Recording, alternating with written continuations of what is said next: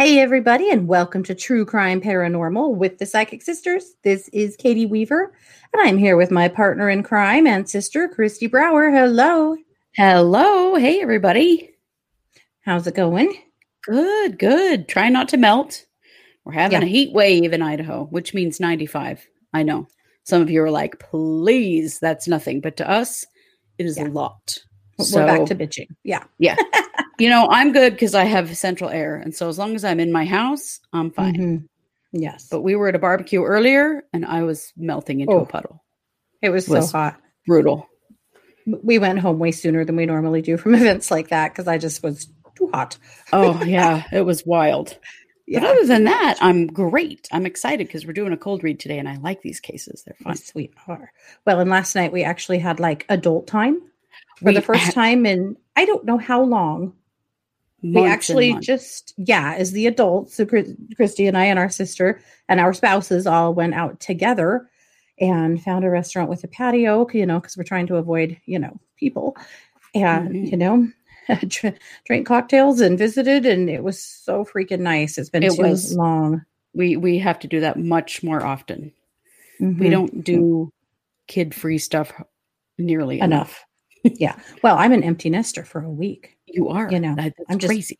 Doing whatever I want. Yeah. But, the biggest doing whatever I want thing this week was this right here. Ooh, yes. I can give you guys a decent look at it. Yeah, I got a new tattoo. New tattoo. Yeah. It's beautiful. It is a lotus, a giant lotus that takes up my entire forearm. If you're listening to the podcast and can't see the picture. But anyway, yeah. Big doing. That is so cool.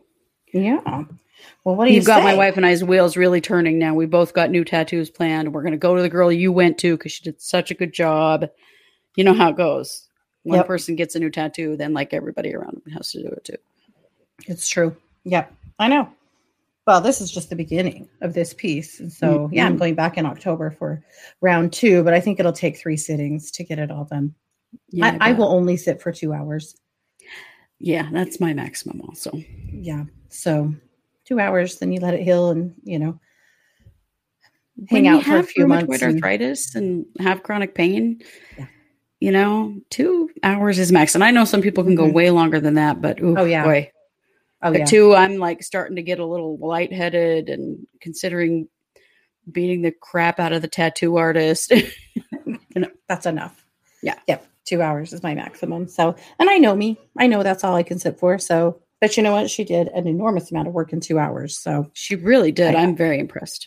Yeah, I can't complain about a thing. So anyway, that's all. Well, what do you say? Do we dive in? Let's do this. I'm excited. Okay. All righty. So this is a cold read case. So I'm going to present this case to Kristi and she'll read it for us. I'm going to have quite a few questions for you about this case by the time we're done. And of course, as always, whenever you want me to stop so that you can throw out a read, do that. There's no prescribed time here. Excuse me. So however you want to play this, we'll play it. Sounds all right. Good. This case, and it'll be familiar to some of you guys because it was on Unsolved Mysteries a long time ago, like clear back in the 90s. So anyway, like 150 years ago now. Well, yeah, like forever ago. In COVID time, it's like 150 years. That's what for sure. Yeah. Yeah. So we're talking about Monika Rizzo. Okay. Monika Rizzo was last seen alive on May 5th, 1997. She worked in San Antonio and she left her job. She had to work a government job. She left her job abruptly. She didn't say goodbye. She didn't tell anyone where she was going. She just took off partway through the day and left her purse at work. And for 8 days, didn't come back to work. And her boss called many times. This was totally unlike her. She was extremely reliable. But things had been up with Monika. Her coworkers had been really worried about her. So then 8 days went by. Her boss finally got her to answer the phone. And she told him she was sorry. She had a family thing come up and she'd be back on Monday. And Monday came and went and she did not come back. But if you back up just a little bit, apparently in the weeks leading up to her disappearing, Monika had been coming to work getting thinner and thinner and with bruises up and down her arms. And her coworkers were really worried about it and had tried to talk to her about it. And she kept assuring them that things were okay. And then they were worried enough about her that they actually called the sheriff and asked for a welfare check. And the sheriff did come out and do a welfare check and witnessed bruises on Monica's face. And she assured him that everything was fine. There was nothing to worry about. And the bruises on her face were the result of falling down. Oh boy. Well, okay. Yeah. So then, of course, Sarah Monica disappears. And, it's been some time now. Obviously, her work it's been a while since they've seen her. And so this was May 19th that she was supposed to be back at work, but she didn't come back. So on June 5th, the San Antonio police receive a phone call that claim that Monica has been murdered and that she's been murdered by her husband and that her bones are in the backyard of their home. So the police head right over there, and her husband says, yes, sometime right around the 22nd of May, Monica left and has never come back, and he has no idea where she went. So he didn't ever report her missing or anything like that, until the police showed up. They searched the backyard, of course. And one strange thing is when they got to the house to search and to talk to Leonard, he was having a seizure. And they did take him to the hospital. They questioned their son. They had an adult son that lived across town. He said that he had not seen his mother in over a week. Her clothing were still all in the closet. Her car was still in the driveway. And in the backyard, the investigators only found animal bones. But they at least now know that things are happening, that she's missing. So now they're at least kind of looking for her, even though, her husband seems to be pretty nonplussed about it.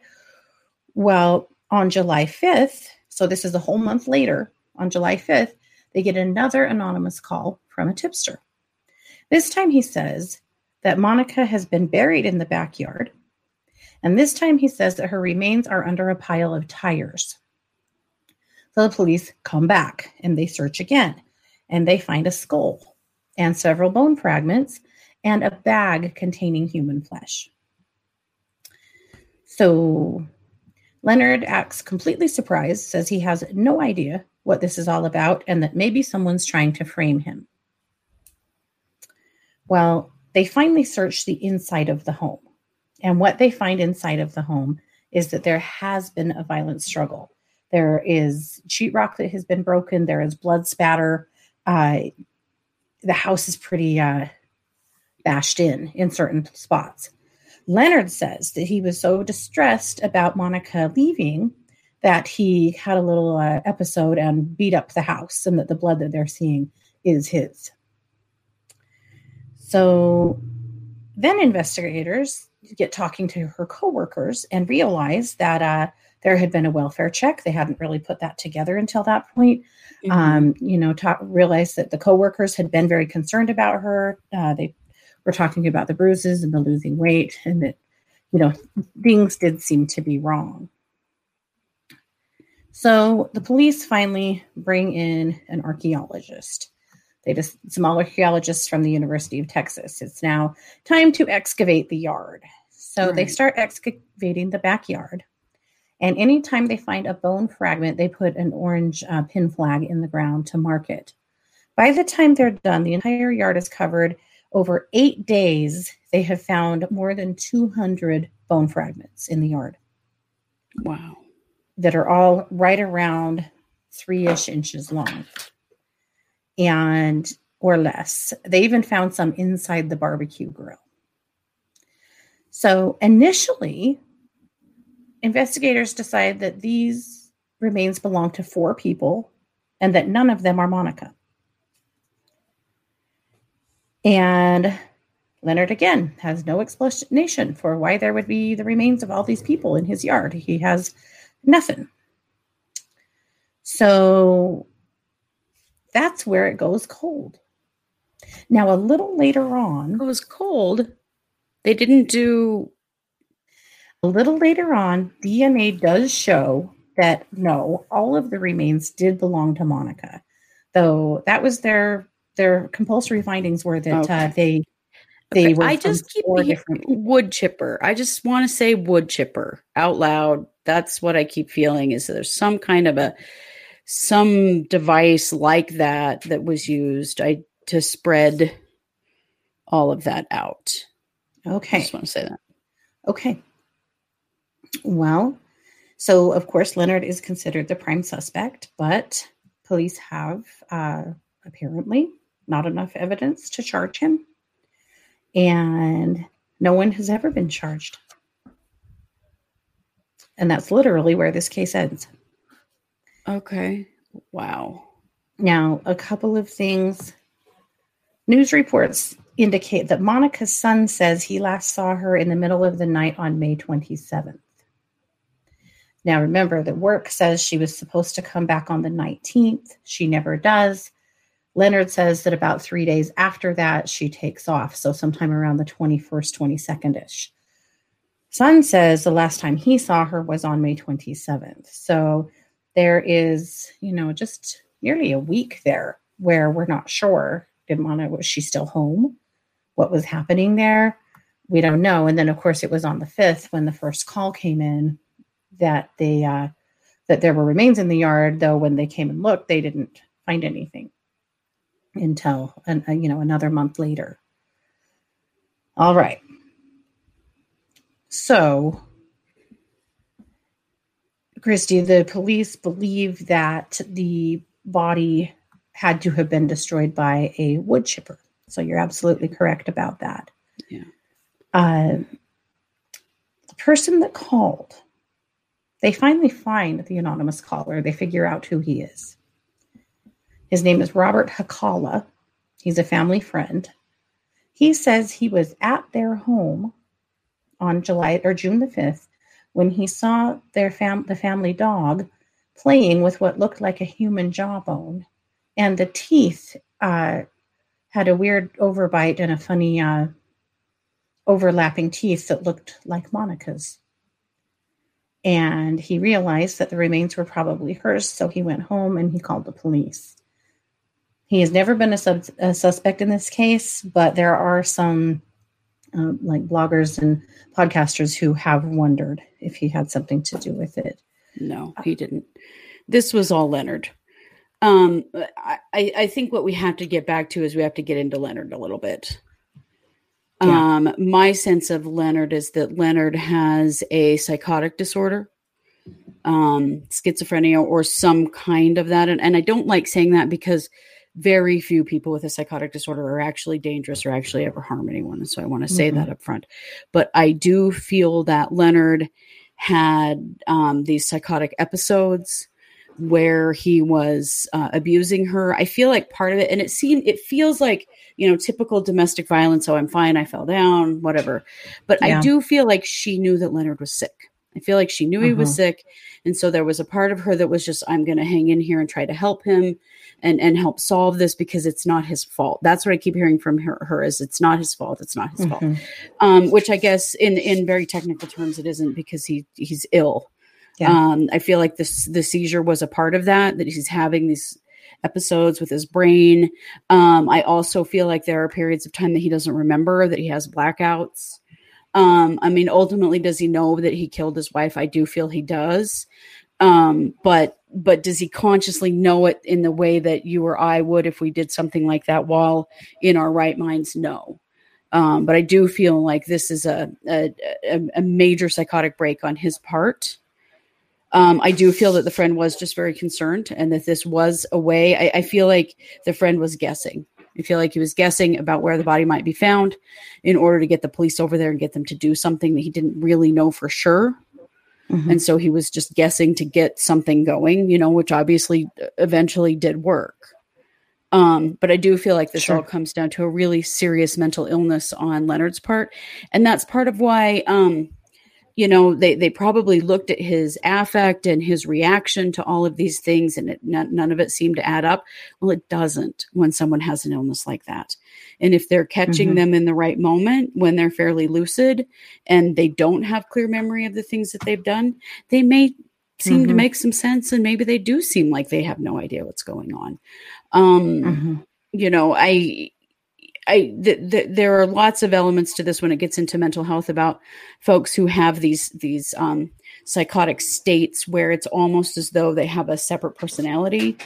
I'm not talking about dissociative identity disorder, but in psychosis, people can have sort of a darker side of them that comes out, and acts on various things, and they may not fully remember what they did during that time. I do feel like that's the case. I find it stunning that they didn't look further into the husband, that he wasn't charged. I mean, give me a break. Well, he would chipped his wife all over their yard. Right. Some interesting things there. In 1998, so about a year later, a homicide detective was leaning really hard on him, trying to get a confession, something for them to keep going with. And he told them that if he could promise that he wouldn't do any more than 10 years, that he would confess. And they could not make that deal with him. They were unable to get a prosecutor that would make that deal with him. How could they possibly? So he didn't. But later on, he had absolutely no recollection of having that conversation. Yeah. He also, even after DNA evidence revealed that that was his wife in the yard, he still was absolutely adamant that no, she's alive. And that kind of, Kristi, points me back towards what you're saying about his mental health, that he couldn't even get himself in a place where he could see her as being deceased. He was certain that she was still alive. Well, and in that state, you can, develop all kinds of delusions and false beliefs about, oh, she's not here, so she must have gone somewhere. It's called confabulation. And when you don't remember something, we all do this a little bit. We've talked about this here on the show a little bit before, but when you don't remember something, sometimes you fill in the blanks. And someone with a serious mental illness, particularly a psychotic disorder where they maybe have periods of time where they don't remember, their brain will kind of fill in the blanks. And so in his mind, well, it makes sense. She's not here, so she must have run away. She went somewhere else, and that's how his brain is filling in. I don't feel like that this was as horrible as this is and as terrible of abuse as she experienced. It's a little different than a traditional domestic violence situation because it wasn't intentionally perpetrated. He didn't mean to kill her. He didn't plan to kill her. He was terrified. He was hallucinating. He didn't really understand what he was doing at the time, but he most certainly did do it. Yeah. Yeah. So in 1999, in May of 1999, so 2 years later, Leonard was arrested for, guess what? Domestic violence. He attacked his girlfriend, and she told the police that he told her he was going to chop her up in tiny pieces and put her flesh in a bag. Yeah. Oh, sound familiar, anyone? Yeah. Seems like someone who shouldn't have been on the streets, right? Yeah. Somebody who really needed help, needed to be medicated. I mean, there's really only one. Yeah. There's only one thing that you can do in a situation like that, and it is medication. There's nothing else that will solve that. Right. Totally. Yeah. And then incarceration. Or something. Yeah. Yeah. But he was convicted this time on assault with a deadly weapon, kidnapping, and drug possession. And so he did finally do some time, but he's never stood any time for Monika's death. And the investigators involved have said that they really do believe that he's the one that killed her, but they have not been able to come up with enough evidence to prove it. So here's a few questions that I have for you. First of all, I did send you a picture of Monika. Yes. Actually, of Leonard and Monika. And I wondered if you would read Monika for us. Who was Monika?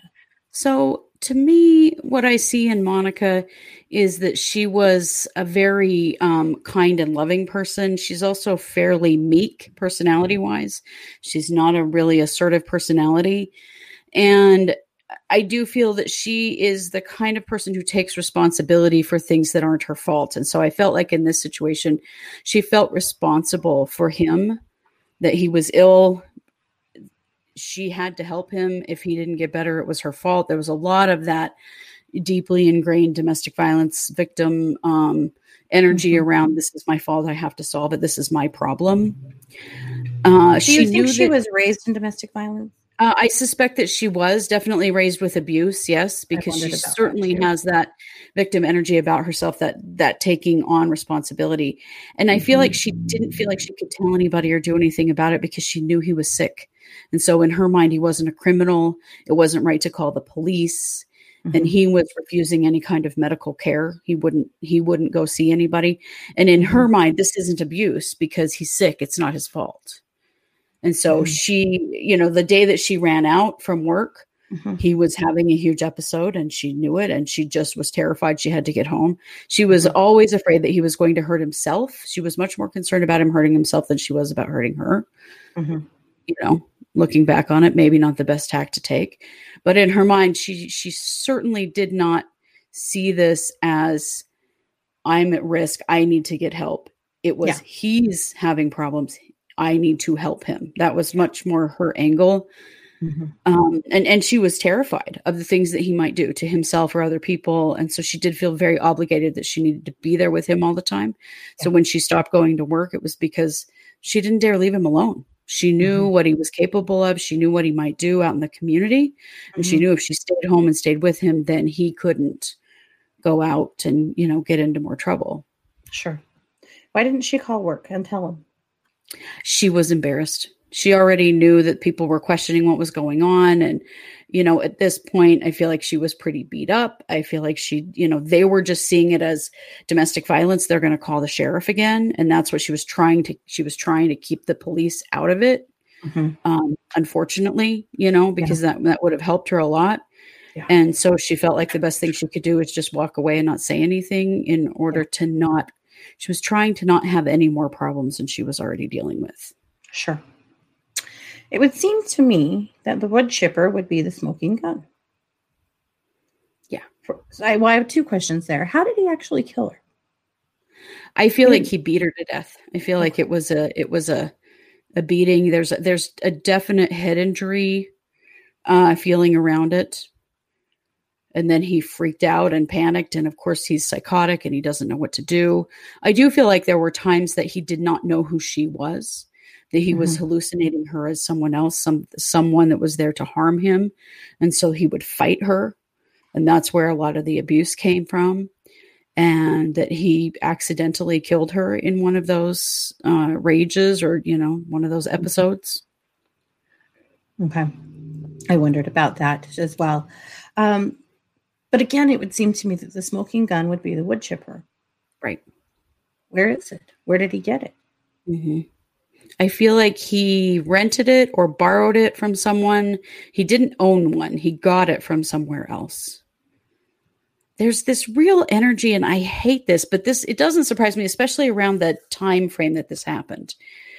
In the 90s, it's less of a problem now, but that idea of not wanting to get involved in other people's business.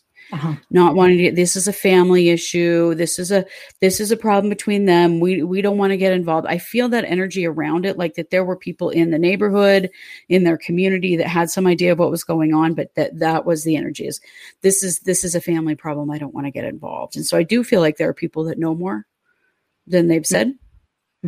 And that at this point they've just opted to not get involved, that they don't want to. I feel like there's one particular person that knows exactly where that wood chipper came from, and they've opted to they don't want to involve their life in this situation. And so they've just chosen not to say anything. Could that have been the son? No, it's not the son. Could it have been the friend that made the call? No, it's someone else. It's a third person. Yeah. Okay. That makes sense to me. It does. Do you think he ever will be charged on this? No, I don't. I do feel that he may end up charged on something else, and we know he already has been. But the problem with a disorder like this is it's just going to continue happening. Like it doesn't just go away one day. I mean, that's very rare to happen, and that his violence will escalate again and that he'll continue getting in trouble. But I feel like this was messed up. This investigation was messed up. I also feel like it was a really long time ago before forensics were, if this were to happen now, forensically, they would prove it in 10 seconds. Yeah. But in the 90s, that just wasn't the case. And, they just didn't have the capabilities that they do now. But I don't feel that he will ever be charged for her death. Uh-huh. Okay. Well, how terribly sad. And it's so interesting because she just continues to come through with, it's not his fault. Yeah. I don't blame him. It's not his fault. That's her whole message, which is interesting because unfortunately her not wanting to get anyone involved in this led to her death, but it's also led to him continuing to be very ill. And had she been willing, to get someone involved and maybe even get the police involved and maybe even get him in trouble, she could have saved her own life, and she could have also gotten him help. It's not that what he has is untreatable. It isn't. Right. No. But it's unfortunate. I think that it's an education issue, and I understand where she was coming from. I don't mean to blame her, but the idea that if this is going on in your private life and you think the best thing to do is not tell anyone, that's wrong. That is not the best thing to do in any way. And if someone that's definitely a learned behavior. It is a learned behavior, and it is that fear of getting, admitting a mental health issue. I mean, she knew he was hallucinating. He was psychotic. He was, I don't like that crazy word, but in these terms, he was crazy and very dangerous. And had she told someone and sought help, and it's sad because she had a lot of support. She had people who would have helped her had she only told them. Right. Her coworkers adored her, but she strikes me as somebody who doesn't know how much people care about her. No. I think it's more of that, it's more of the chain of domestic violence, really, and being in violence as a kid and then as an adult, but really not recognizing that there were people that cared about her and cared enough to get involved. Yeah. Right.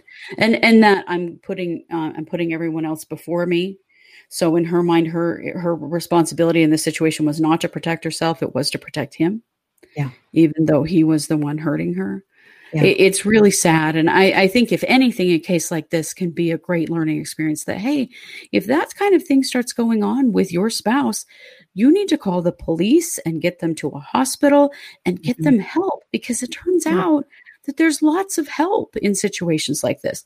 Now, is it always a psychotic disorder in domestic violence? No, it definitely isn't. But in this case, it definitely was. And this is something that would have been treatable and, could have had a lot different outcome, unfortunately. Yeah. Yep. Very sad. Well, that's too bad. And honestly, much love to their son who, I can only imagine what this was like for him and what it still is like for him. I mean, one parent gone, the other parent, he's got to know. Oh yeah, I would imagine so. But the secret keeping around mental illness is so tremendously damaging. And that's what this was secret keeping around serious mental illness. The stigma and the secret keeping. Yeah. What's the old saying? Our secrets keep us sick, Yes. It's so much the case in a situation like this, particularly because this is a treatable medical disorder. Right. Right. There's no shame in it. Leonard didn't do this to himself. This is but I do feel like he had threatened her that, if she, that he would kill himself. There was a lot of threats of killing himself. And I feel like there was a threat there that if you try to make me go to the doctor or the hospital or the police get involved, I'll just kill myself and it will be your fault. Yeah. And she definitely did take on responsibility that way. She was willing to risk her own life much more than she was willing to risk what he might do. Yeah, for sure. Yeah. Okay. Well, thank you for that. That is quite the case. It's a really sad one. Like they're all not, but they all are, but that particularly because it was it was preventable. And I hope that we can, honor her memory and also recognize that we know better and we're going to do better. And Yes. that in a situation like this, the answer is always to seek help. Yeah. Yeah. And also that you can't treat this yourself. Never. No, absolutely not. There's no essential oil on the planet for this one. Nope. You can't do this yourself. Yeah. No. It's good to know. I do think that we've gotten better about taking the stigma out of mental health, but it's certainly still there. Oh, yeah. I mean, it's improved, but it's not gone. No, not at all. No.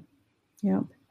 Okay. Well, you guys, a few things. If you're listening to our podcast, we appreciate you being here. If you're watching us on YouTube, subscribe. We would love for you to follow us so that you'll see the next thing we have coming out. And it's always something. Yeah. We do have a Patreon. We are True Crime Paranormal with the Psychic Sisters on Patreon. If you would like to become a patron and pick up a little monthly subscription, you do get a little more content than everyone else does. And it just helps us to continue to keep this work going. So we appreciate you very much. Absolutely. And of course, on YouTube, subscribe, like, comment. Those things help us so much. And if you like what we're doing, share us with your other true crime junkie friends. We love it when you guys, we know you're all out there, Mm-hmm. we know there's a tribe. Yeah. You're just like been a part of it forever. That's right. And you can find us on Facebook as well. Coming up this week, Chad Daybell will be arraigned on the 21st. That's on Friday. And so we will do a live later that day after the arraignment and talk about what happened. We're going to find out, is he going to plead guilty or not guilty? We are predicting a not guilty plea, of course. I think that's pretty obvious, but we'll see what happens. There should be a trial date set at that point. We would assume so. So it's going to get interesting. They may at that point also be filing for a change of venue. We don't know. Yeah, curious to see if that's going to come up. If it's time, if they're going to trial, then they're going to file for change of venue. That's for sure. Yeah. So, but we will give you all of the deets on that and coming up. So thank you all so very much for being here. We appreciate all of your support. Have a wonderful, wonderful week. You have been listening to True Crime Paranormal with the Psychic Sisters. Take care. Thanks, guys. Bye.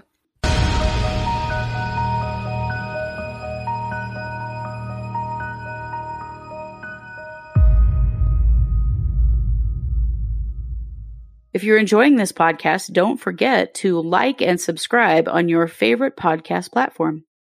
If you're watching us on YouTube, you can always like and subscribe there as well. We also love comments and reviews. True Crime Paranormal is hosted by Katie Weaver and Kristi Brower and produced by Kristi Brower. True Crime Paranormal is a Short Girl Productions podcast.